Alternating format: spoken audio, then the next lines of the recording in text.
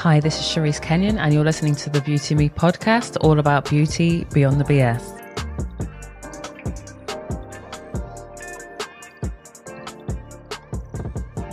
This week's episode is a Beauty Buzz episode. It's all about beauty news or stories linked to the world of beauty and how we view it. So today I'm looking at the growing commentary on the future of American Vogue, some ridiculous motivational posters aimed at girls at a school in Worcester here in the UK, and the response to the TikTok bold glamour filter. So let's start with the future of US Vogue. These are just my thoughts based on being someone that has avidly been a reader of Vogue for most of my life, I would say. It's something that's been increasingly on my mind lately. And this week, when my copy of American Vogue arrived labeled winter rather than a specific month, I realized just how close we might be getting to the potential end of it. I don't think it is going to end, but I just think a lot is going to change. I've known for some time it's been struggling. Aside from what I see, which in my view are very increasingly uninspired covers, as well as stories inside. In January, it was announced that the US edition would be going down to 10 issues per year as opposed to 11, which we've seen for the past 3 years. While that's not quite the death knell that perhaps moving to digital only could sound for a magazine like Vogue, I think Vogue is very different to, say, other magazines like Allure going online only. Vogue has this cachet that it's relied on for a really long time. But I think depending on who's listening and who's reading, these changes are definitely hints that the magazine, or at least Condé Nast, is trying to save some cash and make the most of its pretty big advertising revenue. Personally, when I saw the sad little winter issue arrive, less than 120 pages for £8.50, by the way, I was really unimpressed. It was just so floppy and lifeless, and I just started wondering how long it might be before other cost-saving moves come into play. I'll just give you a little brief breakdown of what's in the winter issue of US Vogue. Like I said, it's very lackluster. We've got Don't Worry Darling actress Florence Pugh on the cover. She looks nice. I mean, yeah, it's just nice. But the only point of interest for me personally is a beautiful fashion story inside that celebrates the Lunar New Year. It features some gorgeous portraits shot outdoors amongst beautiful trees and these gunpowder paintings that look like flowers. And for me, it's the first time I've seen plus-size model Yumi Nu. She is stunning. The makeup by Farah Hamidi features very neutral eyes and really pigmented red lips. So it is beautiful. But aside from that one story, there is nothing else there that's making the latest issue of American Vogue a keeper. And I say keeper as someone who is literally a keeper, a collector. I've been collecting US Vogue for probably about 2 decades now. And lately there's just something really lacking in the magazine. It's like there's no energy. And I think it might just be that Anna Wintour, the editor, is just super comfortable in her role. She's been editor since 1988. And apparently she earns a $4 million annual salary. So I get it. You're allowed to chill. You know, you are someone that has absolutely changed how people saw Vogue. But, you know, things are getting a little bit stale around here. There's nothing wrong with someone being in the same role for, gosh, how many years is that? 35 years? That's a lot. But it's just, I just think Anna has lost that edge and that desire. Here's some fun fashion history for you. November 1988 is the month that fashion changed forever. That's the month that Anna Wintour became editor-in-chief of American Vogue. In a recent TikTok, Amy Odell, who is a brilliant fashion journalist, and she's also been known as Anna Wintour's biographer. I'm not sure if it's official, but she has written a book about Anna Wintour. And in this recent TikTok, she explained that Anna's early decision to put singer Madonna on the cover in May 1988 resulted in that issue selling 200,000 more copies than the May 1997 issue. So that is huge. That is a massive uptick for Anna. That is a huge statement for her to make, and it resulted in a ton of money. that's the move that would be criticized by models, of course, because if you're a model, there are only 12 opportunities per year to be featured on a magazine like Vogue. So putting Madonna on there, and of course later on actresses, it was something that kind of must have hurt the feelings of many of the supermodels. But it's also a move that would go on to influence others, such as Linda Wells, former editor of Allure magazine. Back in 1999, she sat down with her staff and said, nobody cares about models anymore. And I'm wondering if that decision is part of the reason why we've seen a decline in magazine sales. Obviously, digital has taken over. I get that. But I'm wondering if for people who love the narrative and the excitement and the inspiration that come with buying fashion magazines, perhaps it became a turn-off that actresses were appearing on the cover rather than models who were kind of just held up as these otherworldly objects of beauty. Perhaps models are better at selling, the dream and fantasy of fashion. But anyway, back to the issues with US Vogue. I think being editor of that brand is a huge undertaking. Vogue has at times been known for its innovation and its support of fashion talent.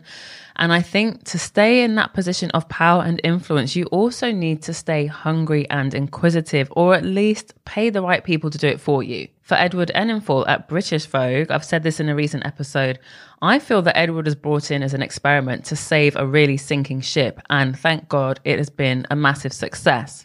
He came in after what ended up being, towards the end, a really boring reign. I'm sorry for Alexandra Shulman. She was there for 25 years. And I think Alexandra Shulman just really enjoyed the old school version of Vogue, which was when it started in 1916 for the British edition. The content was very much about society and the arts. And I think that's what Alexandra herself personally enjoyed. I don't think she brought much to the magazine fashion-wise. I'm probably, that's a vast generalization. I've got copies that she would have been editor of, and I'm sure some of them looked great. But I think overall, Alexandra Shulman, for me, she was just very stuffy. That British Vogue was really stuffy. And at the end of her reign, the magazine was going through a loss in profits of around 14 million in 2017. So when Edward came in, I think he brought excitement back, and he also brought profits back. For me, Edward seized the opportunity, and I don't think he's someone who's willing to allow for any comfortable or lazy mistakes. I do think that with each issue, British Vogue becomes better and better. And while I still think some of the content is boring for me, I've said it before, I used to be a subscriber. I'm not anymore, but I will buy the issues that appeal to me based on what's on the cover. I do think that Edward is intent on giving us inspiration again, and he's thinking about the content that will get people thinking. There's content in there for, I think, is it Mini Vogue? There's content in there for mums and babies now, and I think he's managing to provide a lot while also ensuring that advertisers have a reason to keep spending. And just look at the fact that Rihanna gave British Vogue, not American Vogue, her family cover story. Like, how many weeks have people been talking about this Rihanna shoot? I think Edward is a fashion person to his very core. And that's just one of the reasons why the British edition of Vogue is not only the most profitable British magazine, it's also one of the most profitable editions of Vogue. In 2018, it returned to making a profit with Edward. And I think that British Vogue, alongside other editions of Vogue, such as China and Vogue Philippines, have some exciting times ahead.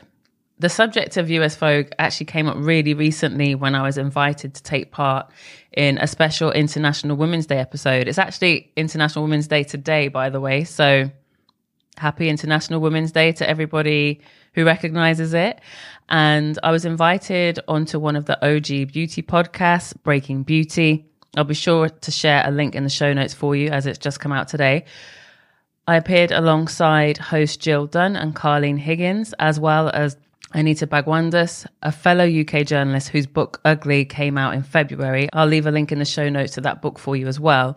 And together we all chatted about several beauty stories. And prior to recording, Carleen and Jill actually sent some notes over. And one of the notes mentioned that, maybe we'll discuss the fact that Rihanna has been suggested as a potential replacement for Anna Wintour at US Vogue.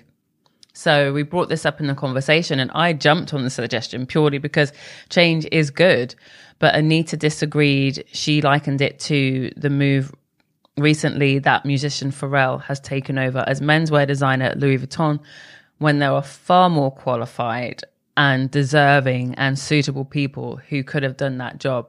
So I absolutely agree with Anita on that. Rihanna does not need to take the job at Vogue.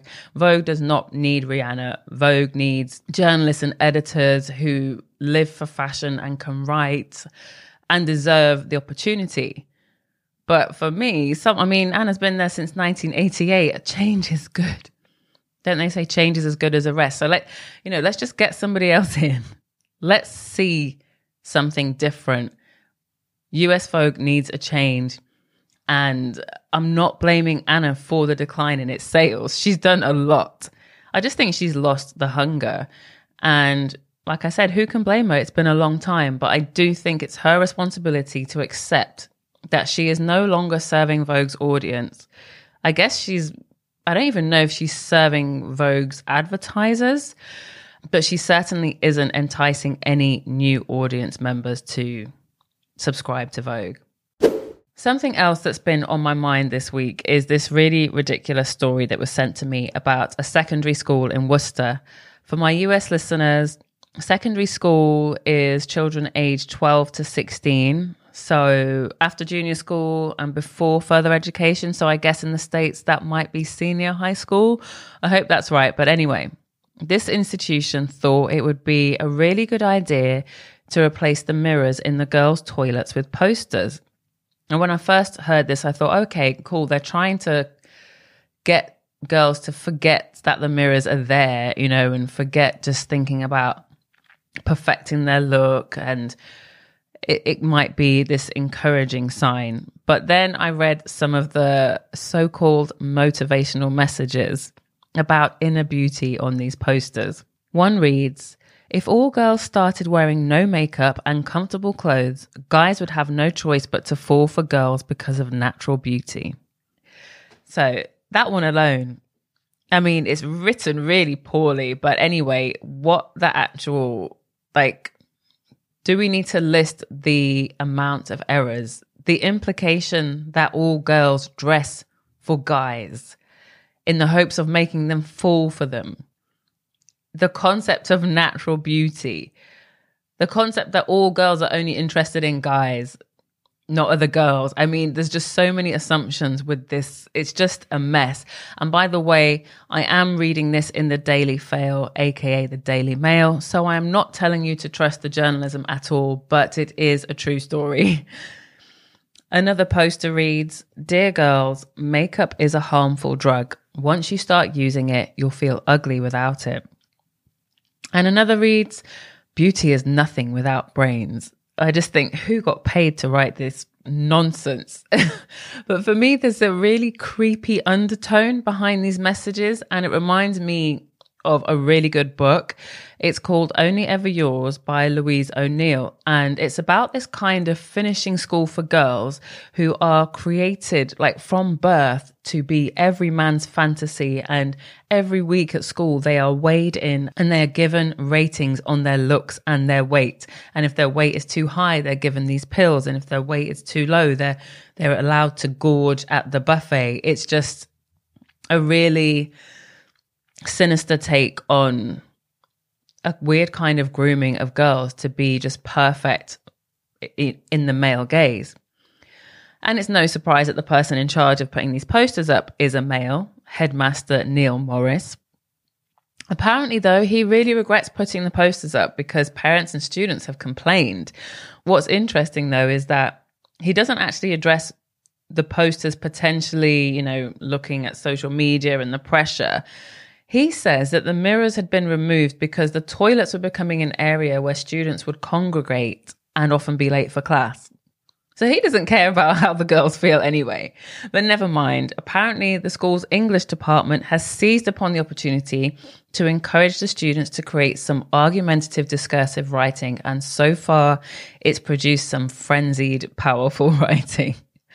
Weirdly, The headmaster also said, with hindsight, the posters should have been placed in their classroom area, not in one toilet. So I don't get what he's even trying to say there. But also, speaking of toilets, this is the same school that's actually removed the doors from the toilets so that teachers can view the washing areas. So that, again, I don't like that. Apparently it also happened with the boys' toilets. But anyway, how about, you are teaching young people different subjects. How about you just teach them to get to know themselves, who they are, and feel good with who they are? Because otherwise it's just very messy. Speaking of feeling good about ourselves or things that can make us feel less than good, I really wanted to talk about the new TikTok Bold Glamour filter. I tried playing with it myself last weekend, and I actually took a photograph of myself with the filter on because honestly, I really like the makeup. And for me, this filter is very much about makeup. I think a lot of people are getting quite upset about it. But when you look closely, and trust me, I have been looking closely at this filter. I have looked at it on many other people. I have looked at it on different skin tones, different face shapes. And what I have seen is that it doesn't change the shape of your face. You just need to look really closely. What it does, it's almost like it fills in your face and makes you, in its eyes, more perfect. So if you're not wearing makeup to begin with, it might just make you a little bit tanned and smooth your skin out and lighten your eyes and give you some lashes. But if you use the filter with a full face of makeup, it will add more makeup.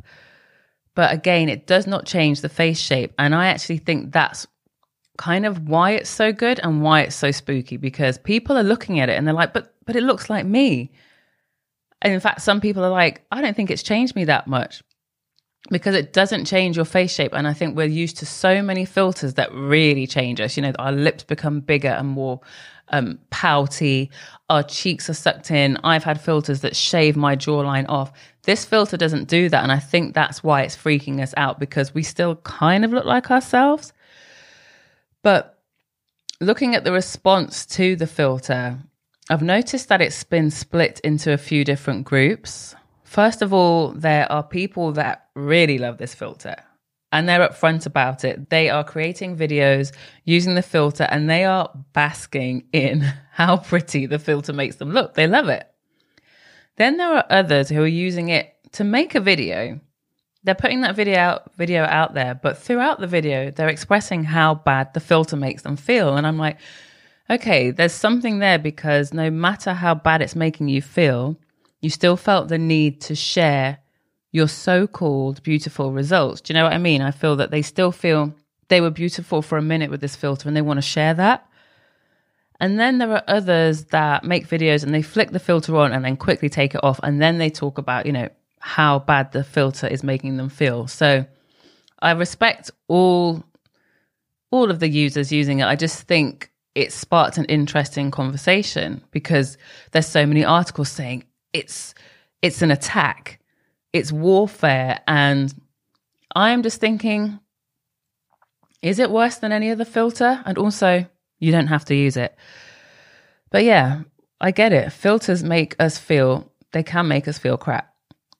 And this is still just a filter. It's very sophisticated, but when you shut it down, you are reminded of what you really look like. Like I mentioned, it's the subtle way that this filter changes you.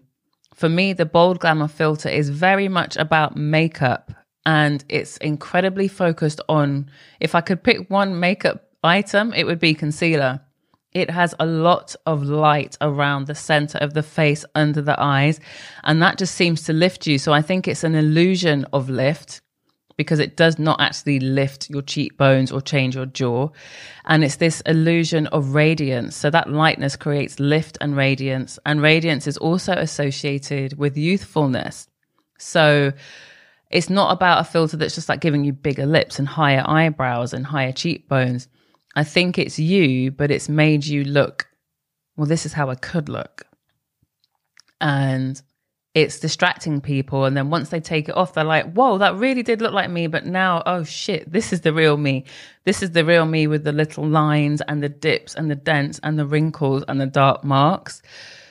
But before I go on, I just wanted to share how and why the Bold Glam filter is so good. So I'm going to share what TikToker, model, and educator Zangster said on TikTok. Today I learned that this new viral beauty filter was created using machine learning. Unlike traditional beauty filters that use an augmented 3D face mesh that is overlaid on top of your face, filters like Bold Glamour uses a machine learning tech called GAN, meaning every pixel on your face is regenerated and then outputted after referencing another data set of images, which is why the filter looks so realistic. I'll be sure to share a link to Zangster's TikTok so you can check out more of her content. Elsewhere on TikTok, once I'd gotten through the array of people using and talking about the filter, I found some accounts from people with visible facial differences talking about the filter. And I found Rona Christie, a TikTok user who has had a lot of experience with reconstructive surgery. And she says that she thinks the filter is fine if you're someone who has never been bullied about your appearance. But she questioned how she may have felt in the past. I'm just going to insert what Rona says here because obviously she can say it a lot better than I can. If your TikTok is anything like mine, it will have been full of people using this new Bold Glamour filter. And I have a few thoughts from a person with visible differences perspective.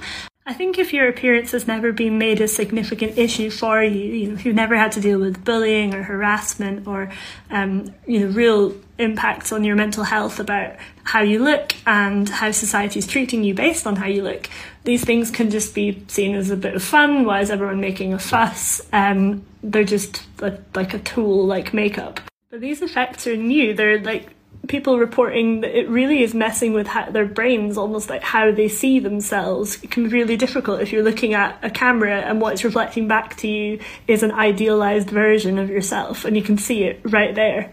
If these are things that affect you, I just want it to be a voice to say that you really don't need to pay attention to what a filter thinks is a better version of your face. It has taken me years to learn how to love how I look, and I really do now. I love my big nose and my unusual lips, and they really just make me who I am. But if these kind of things had been around when I was really struggling, I don't know what it could have done to how I felt. So if you've ever been in the same boat, try and ignore these filters. Focus on good things about your unique appearance, and I'm going to try and be boldly glamorous in my own way. I'll be sure to share Rona's account in the show notes because I actually found her really enlightening about other subjects that come up for people who are visibly different.